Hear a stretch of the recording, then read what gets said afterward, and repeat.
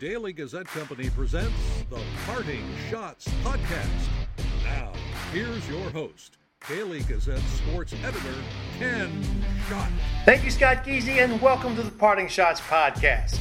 Available wherever you get your podcasts. Subscribe today. Thanks for joining me from the Parting Shots Podcast studio in Schenectady, New York. We have another great show for you. We'll start some of our NFL preview with Rob Maaddi, who covers the league for the Associated Press. We'll talk about some of the off-the-field issues, and I'll give you my picks for the season. The Saratoga horse racing season concluded on a wet, muddy Monday, and to help us review the meet is the Capital Region's premier horse racing writer, the Gazette's Mike MacAdam. Mike, welcome back to the podcast, and have you dried out from Monday?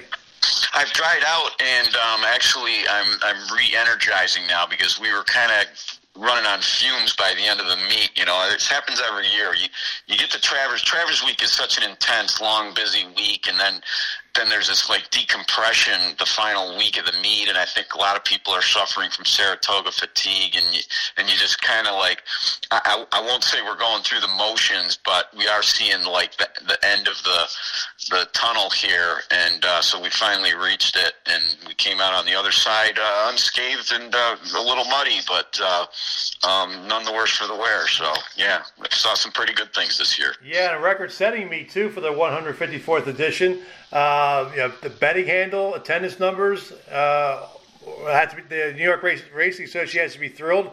Record 878,211,963 in all sources handle. What a meet. Yeah, and some of that was mine too, by the way. Not a lot, not a huge portion of it.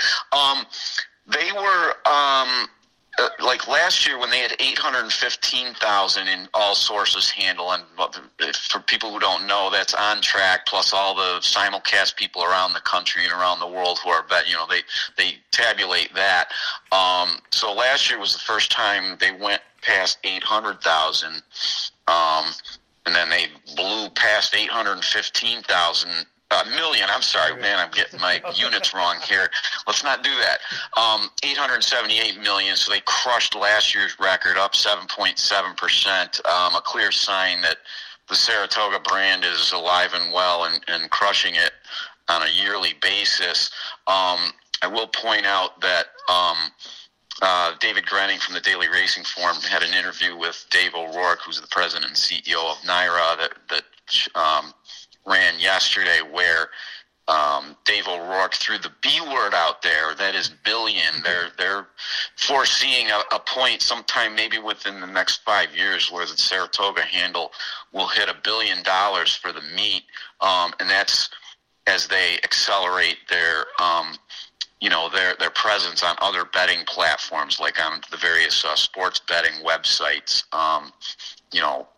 Where they're trying to get a foothold there, and that's in its embryonic stages. So they think they believe that if they, have a stronger foothold there, that there's no reason why they shouldn't hit $1 billion at some point, maybe in the next 5 years. So it's pretty scary when you start throwing the B word around there. But also, again, it's an indication of how strong this meet is, how strong it is, not only from a racing standpoint, just a sportsman standpoint, but from a betting standpoint. It's humongous. As far as the attendance, they were 1,075,000, which is the seventh year in a row that they've. I take it back. I'm kicking myself for using the word attendance because I'm very careful to say paid admission because, they count season passes. And every major sports venue does this, and I get that. So if they aren't, they're not exactly counting fannies in the seats. They're counting paid admission. Yeah. So season passes, people don't show up. I mean, we all know this. So this is the seventh year, not counting 2020, obviously, when fans weren't allowed on the grounds. So the average daily attendance was 26,890 for 40 racing days. way higher than obviously closing day on Monday, which was over 17,000. And as I told you before we came on, I'm going to have to go back and look at the recap sheets. That Monday's Labor Day closing day attendance might have been the smallest crowd of the whole meet, and the weather had a lot to do with that, of course. I'll just quickly throw a couple other numbers out there just to show you. This is a reflection of why probably the attendance was strong again, and the handle was very, very strong. They ran 417 races over the course of 40 racing days. Only 16 of the turf races were rained off the turf. That's a very, very small number as opposed to last year when 45 turf races were taken off. And that's with the average field size being pretty negligible difference between last year and this year. And what that tells you, I think that's partially responsible for why the betting handle was humongous, because the racing product is a lot better when you can run those turf races on the turf, and you're not, what happens like we saw on Monday is, at least one of the turf races was rained off to the main track, which means half the field scratches, and you'll get like one or two MTOs, main track only, drawing into the field, and it's just not as appealing of a betting race when they're not running on the surface that they're supposed to. So just wanted to throw that out there. And by the way, when we do those number comparisons on races rained off the turf between last year and this year, it's almost the exact same number of total races. It was 417 this year and 416 last year. So I think you have to throw that into the equation a little bit as far as the handle number that we saw. Yeah, just the money numbers just amaze me. In fact, I'm not getting political here, but just we're in an environment where the economy's sort of not great right now. But geez, I mean, people are willing to spend their money. Yeah, and they actually they broke last year's record on Saturday, so they had like Sunday and Monday's cards to basically pile on. So after Saturday's card, they had already broken the record of 815 million. So Sunday and Monday was essentially frosting on the cake that got it up to that 878 million number. The 878 also included, we should mention, a record of 55,559. 55. See, there I go again. 55,559,315. That was all sources wagering on Travers Day alone, which was a record. I think the previous record was 52 million, and that's with 49,762 in paid admission. The capacity or the sellout number is 50,000 at Saratoga. When they hit 50, they stopped selling tickets, so they came very close to that on Travers Day. Yep. Well, let's look at the jockey and training titles. Irad Ortiz Jr. wins his fourth jockey championship, and the trainer, Chad Brown, gets the fifth training title. Of course, Chad Brown surrounded some controversy, even though his operation ran smoothly while pending a legal issue, which was scheduled for a court hearing on last Friday, but it got postponed. Of course, it was an alleged domestic violence incident on August 17th that led to him to being arrested. Talk about Ortiz, talk about Brown, the impact they had, especially with Ortiz, missing a few races because of suspension. Yeah, starting with Irad, he wasn't the only one who got suspended, by the way. Yeah. There was a cluster of like 4 guys that were suspended for 3 days, sort of concurrently in that it was sort of like around Travers weekend. Dylan Davis got banged for 7 days earlier in the meet. And it's pretty typical. I mean, it was just kind of funny that there were like 4 of them that the New York State Gaming Commission kind of penalized around the same time, even though the incidents were for careless riding earlier in the meet. So it didn't really hurt Irad. I will say that his 55 win number isn't humongous. Based on, it's a very good number, but what was more interesting to me was the next closest person was 40, and that was a tie between Flavien Prat and Luis Saez, who won the riding title last year. Just the gap between Irad and the next closest jockey in win totals was big and sort of eye-opening to me. I will say that Joel Rosario, who had an absolutely spectacular meet, setting a record for winning 12 graded stakes as a jockey. Wasn't there the last couple days. He was sort of in second place. He was drawn away to Kentucky Downs, which is near Nashville, Tennessee, and they have just like some ridiculous, it's a very short meet at Kentucky Downs, but they have some ridiculously high purses there. They have 5 races they're running this Saturday that each are worth $1 million in purses. And that's drawing people away.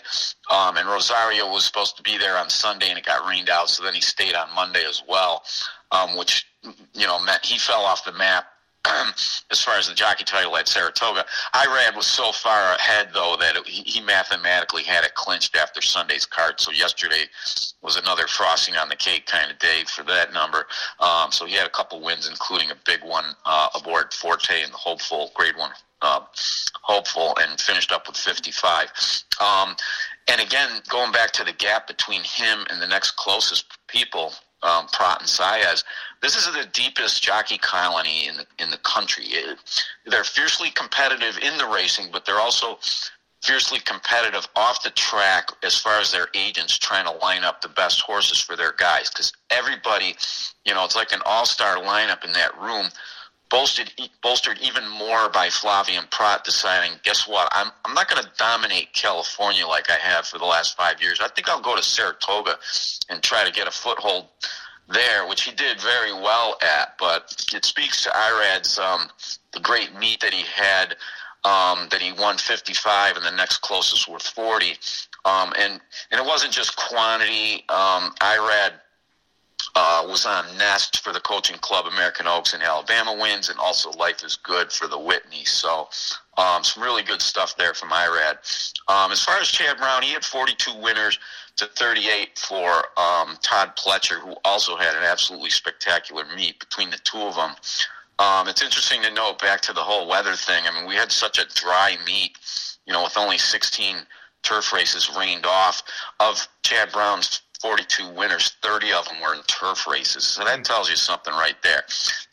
His barn is heavily reliant on turf racing at all levels, graded stakes all the way down. And 30 of his 42 winners were on the turf. And he benefited a lot from having, the turf races being able to run on the grass as consistently as they were. Highlights for him were winning his whatever gazillionth Diana handicap. He had the top 4 finishers in the race, led by In Italian. 6 there's 6 total horses in the race. He had 4 of them, and they took the top 4 spots. The downer note for him was the Travers, because he had 3 very good legitimate shots in the Travers, a race that, as a mechanical native, he desperately craves winning that thing. And he had the Preakness winner early voting. He had Zandon, who's a grade 1 winner, and Artorias, who's sort of like an up-and-coming, horse with a lot of potential. And the 3 of them, none of them finished higher than 3rd place in an 8-horse Travers field. So that was kind of it was a disappointment at the time. I asked him about this Monday morning, and he said, no, the horse that beat us, it was so clearly the best horse in the 3. We'll get to him later in the 3-year-old division. That no, it's not a disappointment. He said if we had gotten beat a nose, then it would have been a disappointment. But the best horse was the best horse that day. And like I said, we'll get to him later. As far as Chad's legal issues, it would have been really awkward for that initial second court date to occur during the meet. He had already been arraigned on August 18th, which was fun times. And then, and I guess this is pretty typical of the process for the second. I think the second one is where he's supposed to be formally charged with the obstruction of breathing charges, misdemeanor. So it got postponed to September 16th, which is 2 Fridays from when it was originally scheduled, and we'll come back and see what happens there. I'm not really going to try to predict what's going to happen. I know from having covered the arraignment that his legal team is very confident and cocky that they're going to, the judge is going to see things their way. However that, manifests itself, I don't know. So, but we'll be there and we'll see what happens. And but in the meantime, the Saratoga meet itself kind of avoided some awkward, bad side publicity, the fact that they postponed this thing to the 16th. All right, let's get back on the track here with, Saratoga once again delivers consistently the best of star-studded racing in the country. Some of the top performances we saw included Ness sweeping the Coaching Club America Oaks and Epicenter, winning the Travers in commanding fashion. Yeah, let's start with and these are the best 3-year-old filly in the country and the best 3-year-old male in the country, kind of running parallel tracks during the meet and winning the signpost races that they're supposed to win if they are in fact the best. We'll start with the filly Nest, who was absolutely crushed at Coaching Club America Oaks, and then was even more impressive, if possible, in the Alabama, both times beating Secret Oath, who had been kind of the leader of the division in the springtime when she won the Kentucky Oaks for Hall of Fame trainer D. Wayne Lucas. But Nest was kind of lurking the whole time, and then has really put together a tremendous campaign. As far as I'm concerned, she clinched the Eclipse Award when she won the Alabama, especially doing it in such dominating fashion, and with Secret Oath being in the field. Speaking of Lucas, he turned 87 years old on Friday, and he was one of the, it seems weird to say this, that he was one of the emergent human stars of the meet, because we've known Wayne, and he's been around for 42 years or whatever it is, and been coming to this meet, but not in recent years because of, COVID prevented him from traveling. He's based in Kentucky. Everybody knows him. He's probably the most familiar figure on the track. He's been in the Hall of Fame for 15 years, whatever it is. But in recent years, he has not brought a string to Saratoga. And this year he did. He brought 16 horses and just said, this is where I'm going to be. And Secret Oath was the star of his barn. And the amazing thing is that Lucas had a great, great meet, and Secret Oath, by far his best horse, got her butt kicked twice, which seems kind of counterintuitive, but his 2-year-olds really stepped up their game, and he won another race on closing day, and it was just kind of a joy for the fans to see this guy that is so recognizable, and in the white cowboy hat, and every time he wins a race, he just randomly grabs like 4 or 5 little kids out of the crowd and brings them into the winner's circle and gives them a thrill to be in the the winner's the winning photo and everything. So that was a pretty cool thing, and he was just fun to talk to. So I've talked to him more times at this meet than probably the last 10 years combined, just because he had good horses, and he's a great talker, and he's good for the game. Again, at the age of 87, still gets on the pony every morning. Yeah. But we covered Nest already, and then on the male side, Epicenter did very similar to what Nest did. I said this on your podcast before. I've thought all along that Epicenter was the leader of the 3-year-old male division, and he backed that up. He finished this, gut-wrenching second in the Kentucky Derby, gut-wrenching second in the Preakness.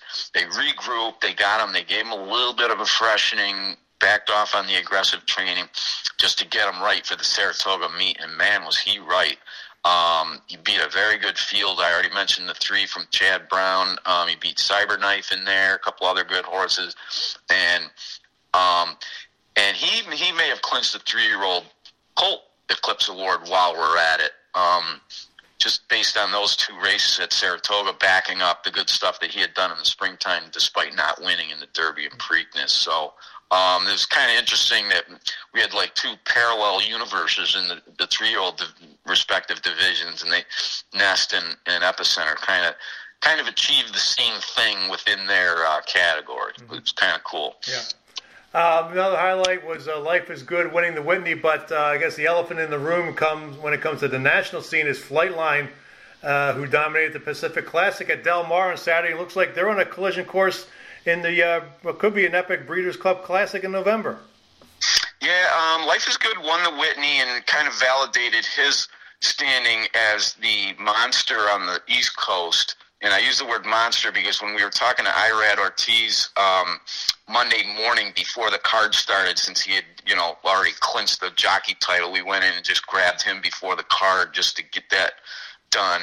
And we mentioned that we referred to Flightline as the monster who just dominated the Pacific Classic by 19 1/4 lengths, drew a 126 Beyer speed figure for that performance, which is the second highest since the Daily Racing Form started publishing those numbers back in the 1990s. And but I had said, well, I think I have a monster too, referring to Life is Good. So there's two monsters, and hopefully, there's no question that Flightline is going to the Breeders' Cup Classic. I think there's still a little bit of mystery about what they're going to do with Life is Good, especially in light of Flightline's performance in the Pacific Classic. It was so, this horse is in a different universe right now. And the Life is Good camp, they're wondering maybe go Breeders' Cup Dirt Mile instead of the Classic. There's a lot of things swirling around. I'm sure they don't want to look like they're ducking Flightline, and they're honorable, sportsman-like people, and probably would love to see the matchup between these two monsters. I'm looking forward to it for sure, and as a matter of fact, planning to go to the Breeders' Cup this year for the first time in a long time, just because it's kind of an easier, cheap trip. I'm going to take vacation, and my friend Gene Kirschman from the Buffalo News, who did a wonderful job, by the way, handicapping for us, picking races every day, and wound up with the highest total of 4 guys that we had doing it this year. We're going to drive down from Buffalo to Lexington for the Breeders' Cup in November, and fingers crossed we're going to get to see Life is Good against Flightline, because that will be epic. Right now, Flightline looks like the better animal, but they still got to load them into the starting gate. And again, fingers crossed. Let's see these two, East Coast, West Coast. You got that whole storyline. Love to see these two butt heads against each other in the Breeders' Cup Classic. Well, you obviously did a great job, Mike, covering the track. We also should mention our photographer, Erica Miller, does a great job every year with the photography. Thank you. And yeah, I had that written down on my pad here. I'm looking right at it. Erica, just a wonderful person to work with. She and I were, there for workouts at 5:15 in the morning, more than a couple times when we knew the big guns were going to be out there going out with the first set. Shortly after the sun came up, or I think in some cases the sun wasn't up yet, but she does a great job. She knows her way around. She knows the people. She gets stuff. She gets good enterprise. She'll like the 8:45 set that goes out on the main track every day is always an important one to look at, because that's right after the renovation break. So the track is in its pristine condition, and so the big guns like to send their big guns out there at that time just to have the best track condition. And there were days where she'd show up at 8:45 and just shoot everything, and then go back and figure out who was who. And so we had a great catalog of photos to use and pick, and of important horses, not just random Joe Blow out there. She did a great job with that, and has a great eye, and just loves the sport and loves shooting it, and is a tremendous asset for us. Between her and, we really bolstered our coverage. If you weren't picking up the Gazette every day, you were missing out when it came to the track season. I don't say that because I'm in there, obviously, but we had my friend Teresa Gennaro was writing weekly stuff for us and kind of hit some different angles, and Will Springstead was doing a Q&A every week, and so we really hammered it hard this year, and I think, I like to think the readers appreciated the extra effort and just having some different people involved, and of course Erica's great stuff as usual. Yep. We're going to be talking National Football League in the next segment, but I figure I'd give you a chance to talk about your Dolphins and what's going to happen this year. I'm really, really looking forward to it. Much more so than last year. I'm not a Tua Tagovailoa hater. I'm a Tua still need to be convinced-er. And but I think they went out and got a bunch of pieces in the offseason. Everybody talks about Tyreek Hill, but they bolstered their offensive line so that he'll have the opportunity. Plus, he should be 100% off all his injuries that he had coming out of Alabama. So the opportunity exists this year to see if he's the guy that can turn you into a contender.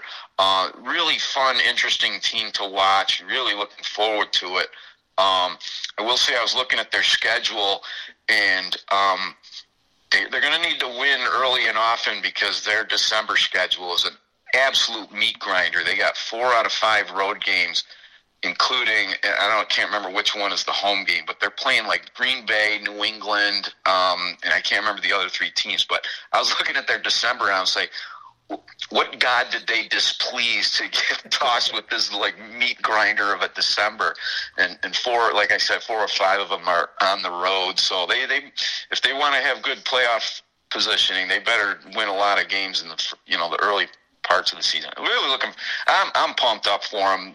Like I said, way more than I was last year or the year before. Okay, here's the schedule. They go to San Francisco on December 4th. Then they stay out on the West Coast to face the Chargers the following week. They play Buffalo at Buffalo December 18th. So they go from California weather to upstate New York weather. Then they go to Green Bay for Christmas Day. And then okay, it's all coming back to me now. I misspoke when I said New England because New England isn't going to be the Bear, and it's the Buffalo game that I was thinking. I misspoke when I said New England instead of Buffalo. Yeah, so Merry Christmas, Miami Dolphins. Let me reverse on that. You're actually hosting Green Bay on Christmas Day. They go to New England for New Year's Day, and they right. And they close out at home against the Jets. So, I think I was repressing that I didn't remember it exactly the way it was, but now that you mention it, it's coming back to me from that. I was looking at the schedule like a week or so ago, and I was like, wait, this December looks really, really difficult. Let's win a few before that just to like get a couple in the bank, because if they go 2-3 over that 5-game stretch, I think I might almost be satisfied with that. But we'll see how good they are too. Well, by then, maybe we can have a more ambitious objective there. Yeah, we'll see what happens. Right before that trip to San Francisco, they host Cleveland and Houston, so maybe there's 2 wins there. We'll take them, please. Chalk them up now because they're going to need them. Well, Mike, it's been a fun 8 weeks doing this, and thank you for doing this. And we'll talk more sports with you as the year goes on. Thanks again. Thanks for having me, Ken. It was a pleasure. I like coming on and talking about that stuff, and we got to see Saratoga is just so consistent that there's never a down meet where you don't see cool stuff and great horses, and that's sort of the definition of the place at this point. So fun to talk about. I appreciate it, Mike, and builds a lot of the podcast minutes and great stuff. So I appreciate it again. All right, thanks, Ken. All right, that's Mike MacAdam. I'll talk the National Football League with Rob Maaddi of the Associated Press next on the Parting Shots podcast.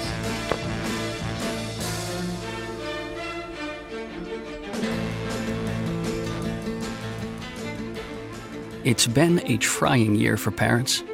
They've been confronted with countless challenges and have always risen to the occasion. If it isn't too much to ask, the 370,000 high school student athletes in New York have one last request. Please, set an example. Disorderly fan conduct at high school athletic events is on the rise. It increasingly involves parents. There's no question that parents are passionate. There's no question they care about their children. But at a time when we're all wound a little more tightly than usual, it's worth remembering this about New York high school sports. Always be a good example. Stop unruly fan behavior before it starts. This message presented by the New York State Public High School Athletic Association and the New York State Athletic Administrators Association.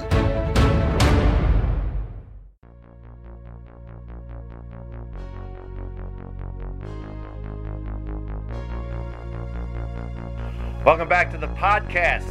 The NFL season kicks off Thursday, but there have been some stories off the field that have attracted attention. To discuss that, as well as previewing the season, is Rob Maaddi, the pro football beat writer for the Associated Press, and more importantly, a fine Philadelphia area native. Rob, welcome to the podcast, and I appreciate you doing this. And as we've been chatting back and forth in emails, we talked about our Philly connection. It's great to talk to a fellow Philadelphian area native.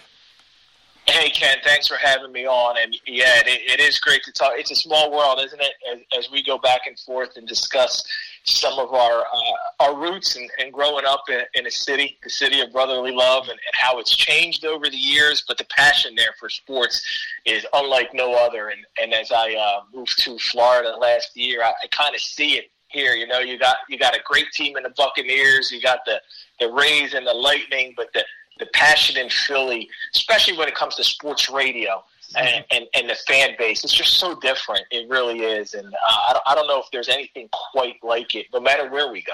Yeah, I've been working up here since August of 1990, and my son was born up here in 2000. He'll be turning 22 next month. And I raised him right. I raised him a Philadelphia sports fan. And he's got that passion. He listens to the sports talk shows down in Philly, especially WIP. I mean, he's infatuated with sports. It's amazing how much sometimes a little too passionate, but I think we all get that every go overboard once in a while. It's pretty cool. You know, I was able to.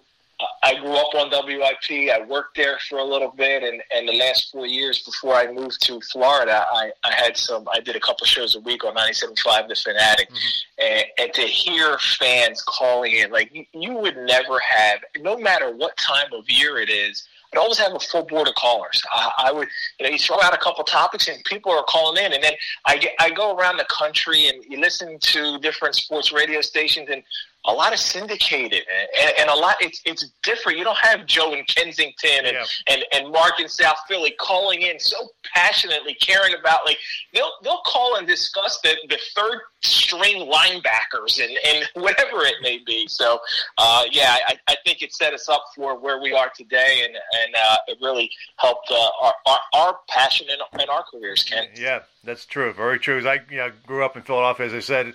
Season tickets to the Flyers, season tickets to the Eagles. Went to the Phillies games with my grandfather. So it was like just an incredible experience doing that. So, but let's get into talking football. I think a lot of us would like to talk. A lot of our listeners like to hear about the football instead of our Philly roots. But I think the big story of the offseason was Deshaun Watson, and he ends up getting an 11-game suspension. And you covered this story a lot during this time period. How did this get bungled? I mean, it seems like the judge who ruled on this only gave 6 games. Is like she said basically Watson's behavior was one of the factors, but only get 6 games to be with it and then settle for 11. What happened with this whole case? I think the initial judge and Sue L. Robinson looked at this case judicially. And from the standpoint of what she can do, from the standpoint of precedent, what players had been punished for in the past, and what the rules in place are, and she felt that a 6-game suspension was what they can come to and she can rule on because of the personal conduct policy, the details, the information that they have about the case. And that's how she looked at it. And I know a lot of people were upset. Of course, at the 6-game suspension that she handed down, there was a lot of emotion involved.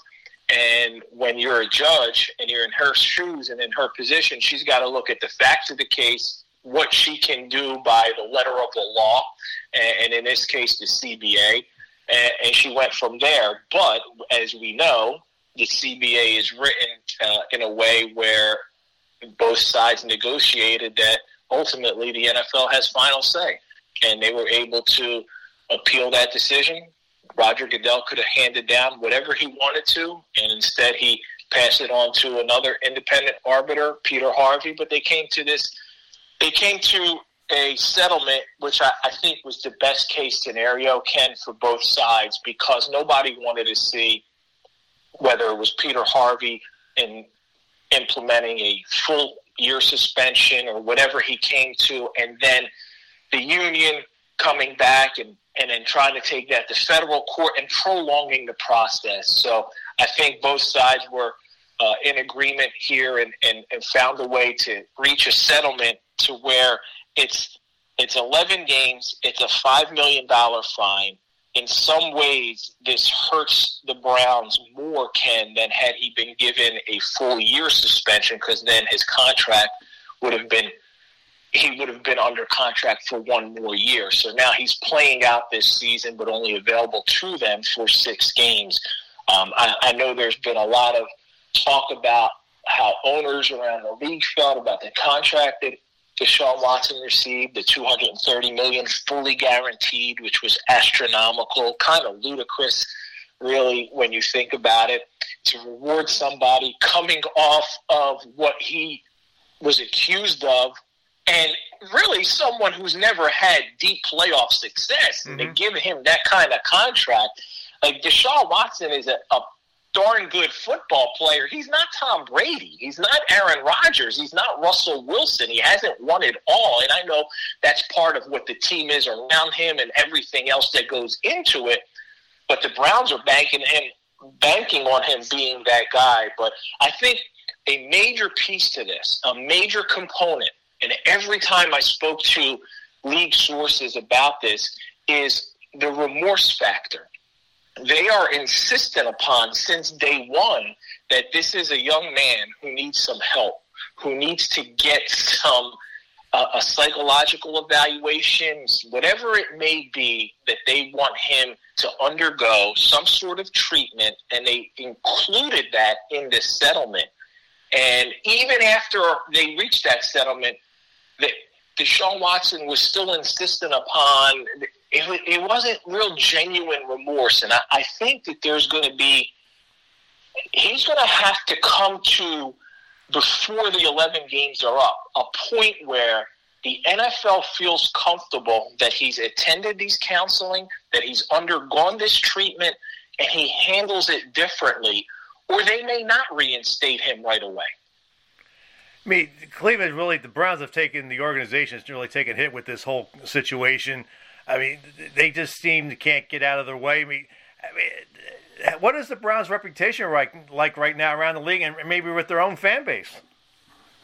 Well, I think the fan base is – I saw a little bit of this and a glimpse of this, the division among the fan base, when I would report whatever facts that I would get throughout the whole 4-month saga of covering this all summer. And then there would be fans who would respond on Twitter defending Watson and then looking at other cases and trying to deflect. And then there are those who are just simply embarrassed and ashamed. So I think there's division among the fan base. There are those who just want the football player and they don't care what he did off the field. And I think that happens in all fan bases across the league, across sports, whenever you have a player who's accused of some sort of misconduct and bad behavior. And then there are those who look at it from a standpoint of whether they're fathers of daughters, whether they're women, whatever it may be, and are ashamed to have this guy on their team.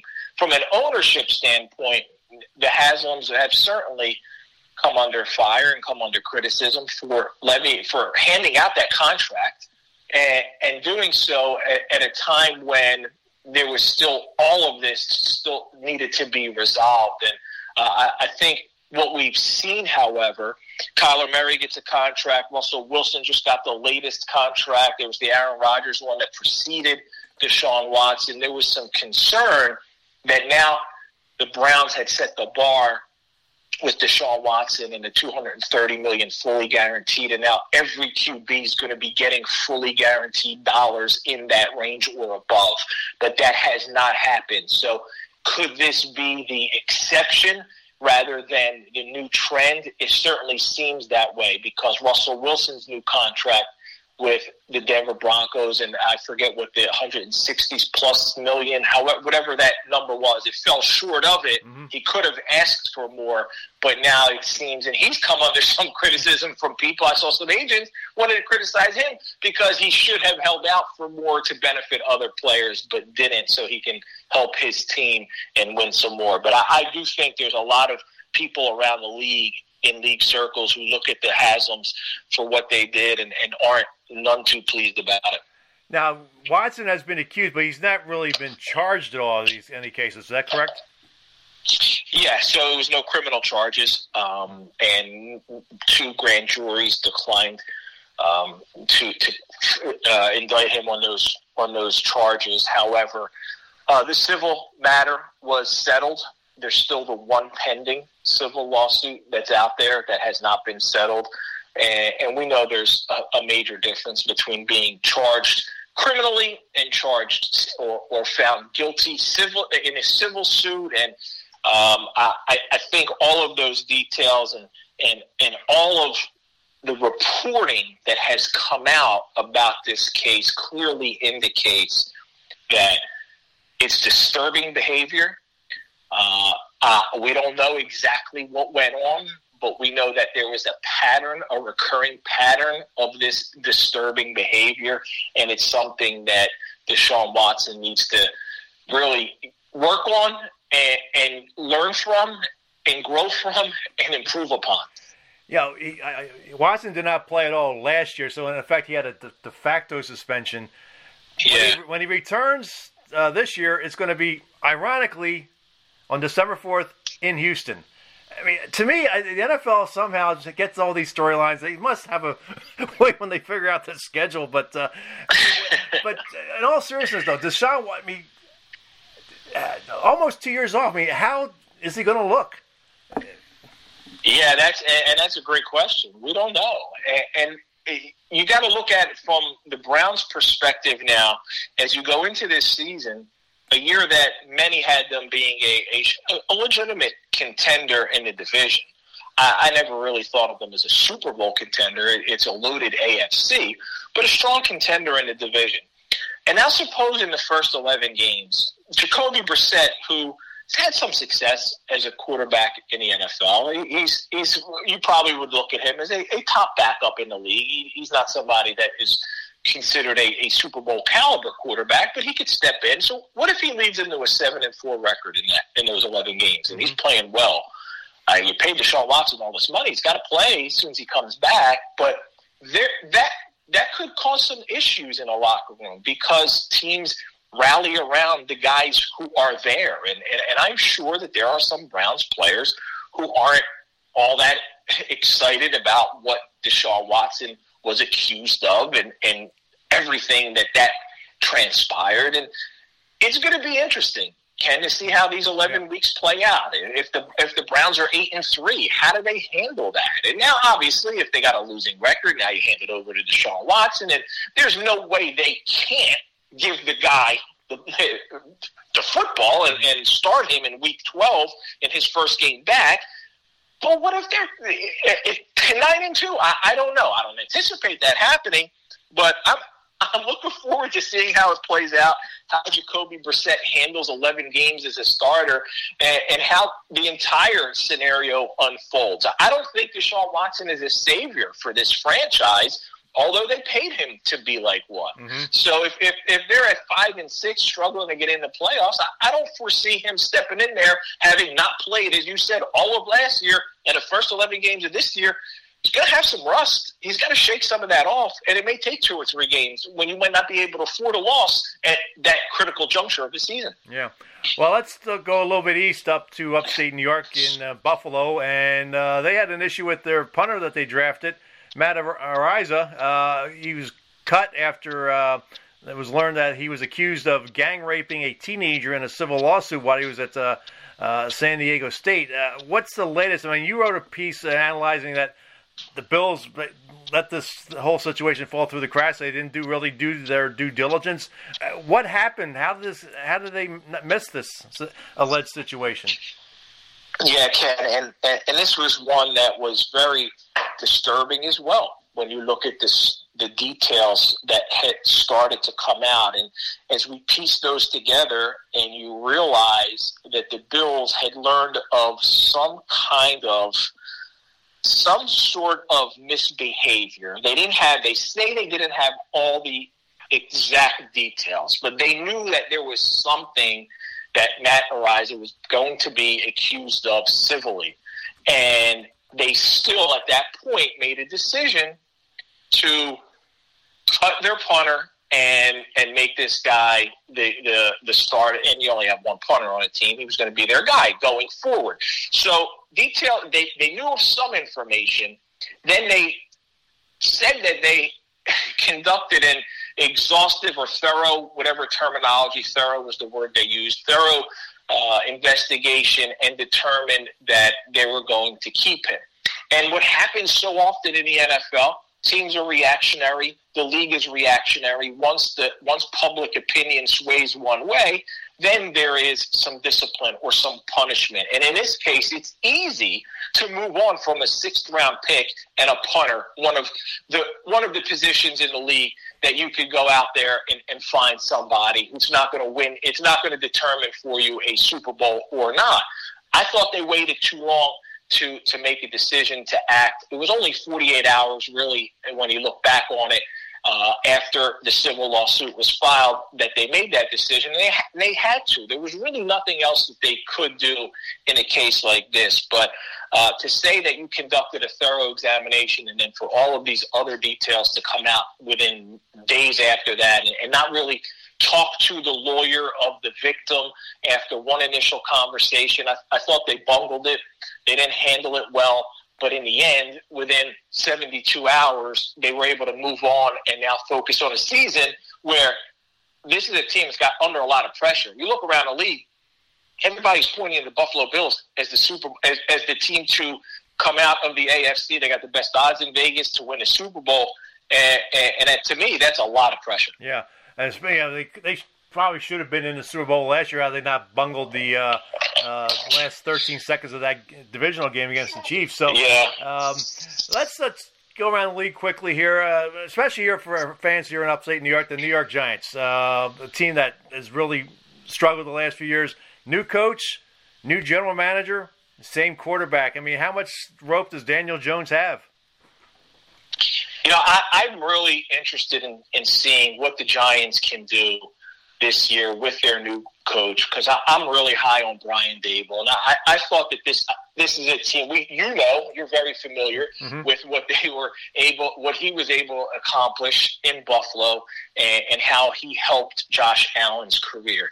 And although the Giants are not they're not banking on Daniel Jones going forward, they're giving themselves an opportunity to see for a year what they can do, what Brian Daboll can do with Daniel Jones. And if he can have some success with him, maybe he does become their quarterback of the future going forward. Saquon Barkley is a guy who came out of college and was doing tremendous things and got hurt. And he's going to be a big piece. He's healthy now. He's going to be a big part of that. And if they're able to run the ball well, run the ball successfully, that'll help Daniel Jones. That'll open some things up for him. I think Daboll is an innovative offensive mind who can really get the best and maximize that talent that he has. And I know Tyrod Taylor was brought in as an experienced backup, and if at any point Daniel Jones struggles, or they probably will feel comfortable turning the ball over to Tyrod Taylor. But I look at it, NFC East, to me, that's got a lot of parity. A couple of years ago, it was the worst division in football, and Washington came out as the winner at 7-9, and they very well, the Giants could have won that division at 6-10 had the Eagles not tanked that final game of the season. The tank? No, they didn't tank. Come on.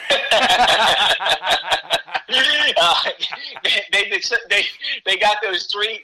They moved up from 9-6, 3 extra spots in the draft, just so they could get a half of Nate Sudfeld, who then wasn't re-signed. But I think there's a lot of parity in this division. I think you can have 4 teams that are all within 3 games of each other. You can have the division winner, Dallas or Philly, at 10-7, and then you can have the last place team somewhere at 7-10, maybe even 8-9. But I feel comfortable where you would have 4 teams within 3 games of each other, all going into December with a shot at the divisions one way, and depending on who's healthy, who's got their key players playing well at that point in the season, can come out of this division. So I like the Giants this year, improving on that 4-13 finish last year. I don't think they're going to be a playoff team,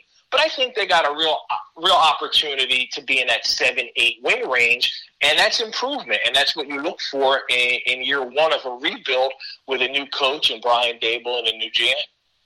Yeah, I mean, you look at this division.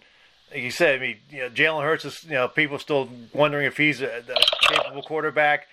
The Cowboys, McCarthy's probably on the hot seat there. And then Washington has Carson Wentz, maybe his last chance at trying to prove that he's over whatever struggles he has. Yeah, and when you look at what Washington did with Carson Wentz, bringing in a quarterback who, when you look at the numbers last year, 27-7, pretty damn good season. Yeah, it's a pretty darn good year. Now, I know those last two games of the year, they lost to Jacksonville.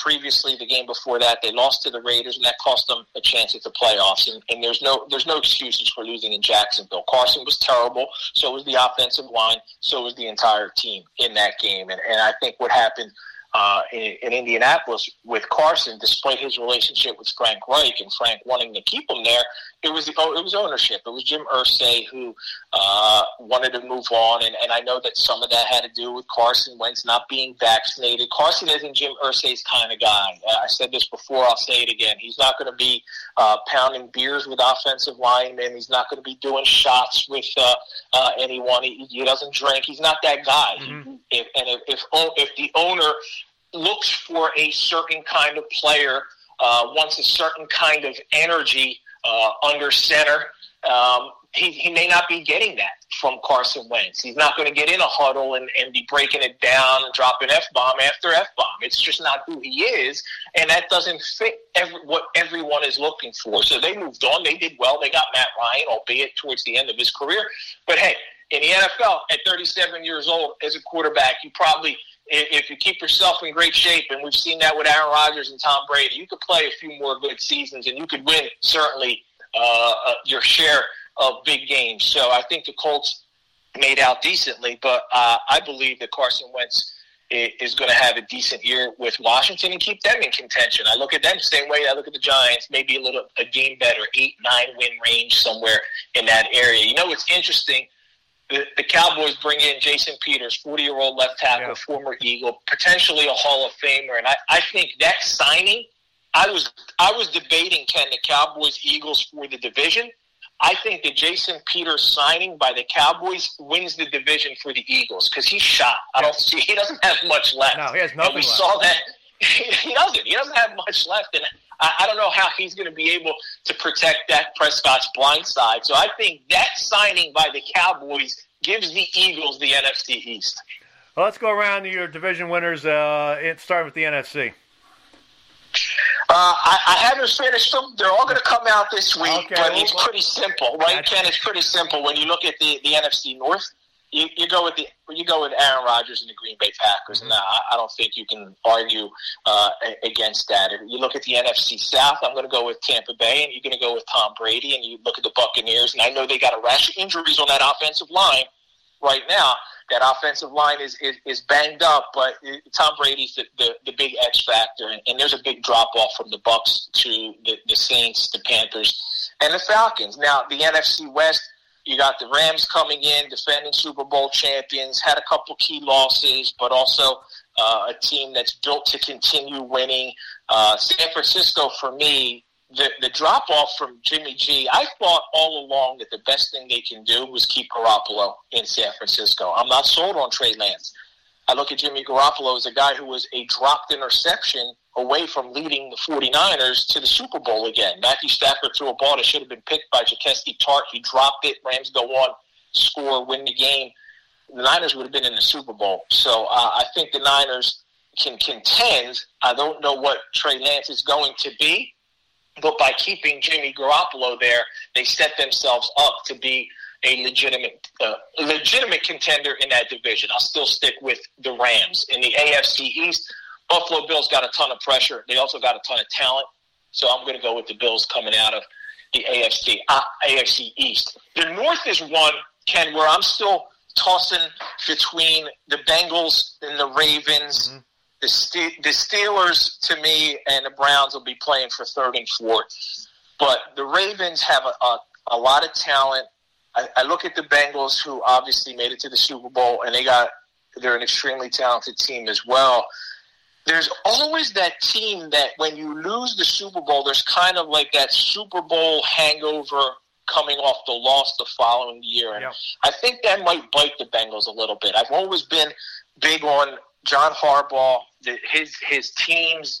He's a winner. He's a great coach. Lamar Jackson, we still don't know how his contract situation is going to play out. So I'm leaning towards the Baltimore Ravens in the AFC North.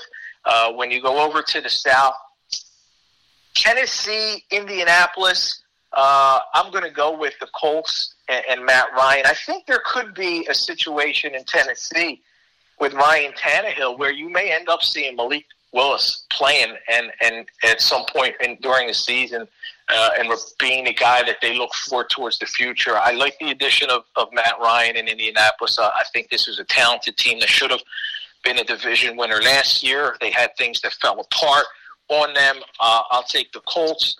And then we go out to the loaded West, man. Right, Ken, you look at the AFC West, and as loaded as it is, I've always been to be the man, right? As Ric Flair once said, I don't know if you're a wrestling guy, but to be the man, you got to beat the man. Until someone dethrones the Kansas City Chiefs, I'm going to stick with Andy Reid and Patrick Mahomes. I know they lost Tyreek Hill, but they still got Travis Kelce. They got Mahomes, who's got a ton of talent. And I love Eric Bieniemy as an offensive coordinator. I had a chance to sit down with him a couple weeks ago and talk, and I just think that this guy is so underrated. He still hasn't gotten an opportunity to be a head coach, but the fact that he's still there, I think, is helpful. And I'll go with the Chiefs until somebody dethrones him. Wild card picks quickly? Man, wild card picks. In the NFC, whoever doesn't win that East, if it's in the East, if it's not Dallas and the Eagles, I'm going to take the Eagles, as I said. Mm-hmm. So I'll take Dallas to get in there. I'll take the Niners to get in, and I always like a surprise team, right? There's always a surprise team, and I don't know if that could be. You know, Arizona's given, there wouldn't be much of a surprise. Kyler Murray got that big contract. He better win. He got in there. But I'm not a big Kyler Murray guy. I just feel like Kyler Murray he's undersized. They've always struggled in the second half. And I want to go between the Cardinals. I want to look at the Saints. And potentially Washington. And I think it'll be one of those three teams that gets that final wild card. So the Saints, Arizona, and Washington. If Carson Wentz can turn things around and have a full season, he could very well be that guy that comes out. And in the AFC, the wild cards, you look at the loaded AFC West, you got to take the Chargers. You have to take the AFC North team that doesn't win the division, and that would be, if I'm taking the Ravens, I'm going to take the Bengals to get in there. So I'm going to go Bengals and Chargers. And now Miami with Tua and Tyreek Hill and all the changes they made. And the third one, Raiders. Russell Wilson, can he be that impactful to get them to the playoffs? It's going to be a major toss-up for that third one. Not ready yet. Give me a day or two, but it's either going to be obviously Miami, Las Vegas Raiders, Denver. I don't think it'll be the AFC South team. I think you only get one team out of there, whether it's the Titans or the Colts. I went with the Colts. I don't think the Titans will get in. So that's going to be the most interesting race, is who doesn't get in the AFC, because you have such a loaded conference. And then teams, if they don't get in, if Miami fails with all the moves that they made and all that they're banking on and expecting from Tua, could this be it for him? Would they want to move on if he can't get them into the playoffs? So there might be some major changes coming depending upon who doesn't make the playoffs in the AFC. And who's playing in the Super Bowl and wins it? I made a decision a few years ago, Ken, that as long as Tom Brady's playing, I'm always going to pick him. Okay. And as long as Tom Brady's playing, it's an even year, an even Super Bowl year. He's won it every other year for the last 6 years. So I'm going to go with the Tampa Bay Buccaneers. It's a little bit of a sentimental pick because I don't want to pick against them. I'll go with the Buccaneers and the Buffalo Bills. I think the Buffalo Bills do get there, but they're still a year away from winning it all. Rob, where can people find you on social media and some other things that you do? Can easily just go to @RobMaaddi on Twitter and also on Facebook and Instagram is @RealRobMaaddi. But all sports fans follow you really on Twitter. You get all my posts and everything else there. APnews.com, all of our stories, everything that we do goes there. I got the AP Pro Football podcast. It comes out weekly, comes out every Thursday morning wherever podcasts are found. Had a great interview last week with Aaron Donald. First interview after the helmet swinging incident. He wasn't much prepared for that one. I don't know how, Ken. I don't know how you don't prepare a guy like you're about to do an interview. Your first interview you're going to do since you tossed the helmet and you don't expect to be asked about it. Like, come on, man. So he was on it. Drew Rosenhaus was on it last week. And this week I got and also Sauce Gardner from the New York Jets was on last week. And this week I've got Adrian Peterson. Eli Manning might be on. I'm supposed to talk to him in a couple of days. So hopefully that'll pan out. And you can check those out also wherever podcasts are found, the AP Pro Football Podcast. Well, Rob, I appreciate you doing this, and hopefully we'll be able to talk again during the season. And have fun. I know you're living in the same state as Tim Reynolds. My condolences. No, Tim's a good guy. He's from upstate New York, so we always bust on him. But yeah. Tim's loving life in South Beach. He's got his hands full, man. He's got a lot on his plate in Miami Heat, the Dolphins. He's got everything. We finally got a little bit more help coverage there in Miami, but Tim's a good dude. Well, Rob, appreciate it again, and thanks, and we'll talk soon. You got it, Ken. All right, that's Rob Maaddi. I'll have my predictions for the 2022 NFL season in just a moment. You're listening to the Parting Shots Podcast. I've got a math question for you. When you add tolerance, subtract prejudice, and multiply efforts to treat one another with respect, what do you get? Less division. And school sports have it down to a science. Looking for an example of what can happen when we realize there's more that unites us than divides us? Look no further than high school sports in New York. This message presented by the New York State Public High School Athletic Association and the New York State Athletic Administrators Association.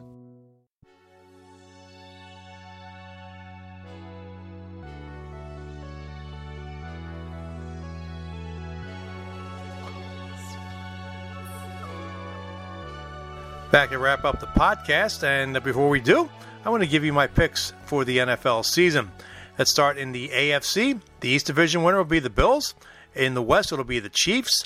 The North will be won by the Bengals, and the Colts will take the South. My wild card teams will be the Chargers, the Ravens, and the Raiders. Let's move over to the NFC. We're in the NFC East. I'm going with my Eagles to win the East. In the West, I'm going to go with the Rams. It's going to be a tight battle there between the Rams, 49ers, and Cardinals. In the North, the Packers, unless one of the other three teams decides to start playing football, I don't see the Packers losing the North. And in the South, I got to go with Tampa Bay. As long as Tom Brady is still playing as well as he has, they can't knock them off. My wild card teams, I'm going to go with the Cowboys in the East. The 49ers, I think, will get in there. And I'm going to go with the Cardinals. I think the Cardinals are going to have a decent year, so we'll see what happens there. My Super Bowl picks, I got to go with Buffalo and Tampa Bay, and I know Rob Maaddi went with that, but I'm going to go with Buffalo finally winning a Super Bowl. So we'll see what happens come February. Of course, I'm not known if we be successful on my picks, so we'll see what happens with my picks. So you can come back to me in January if you tell me as I was wrong. So anyway, so we'll wrap things up here, and we'll have another podcast, more NFL previews coming up in the next day or two. I'll have Dennis Waszak Jr. of the Associated Press. He covers the Jets, and of course, one of the other great AP NFL writers that they have. He'll be on to talk about the Jets season. And Brady Farkas, Shenandoah grad and host of the Brady Farkas Show on WDEV in Burlington. He'll discuss the Patriots. So we'll talk about the interesting times going on in New England. So that'll wrap this podcast up. I appreciate you listening. And this reminder, as always, the views expressed in the Parting Shots podcast are not necessarily those of the Daily Gazette Company. The Parting Shots podcast is a production of the Daily Gazette Company. I'm sports editor Ken Schott. Thanks for listening, and I'll catch you next time from the Parting Shots podcast studio in Schenectady, New York. Good day, good football.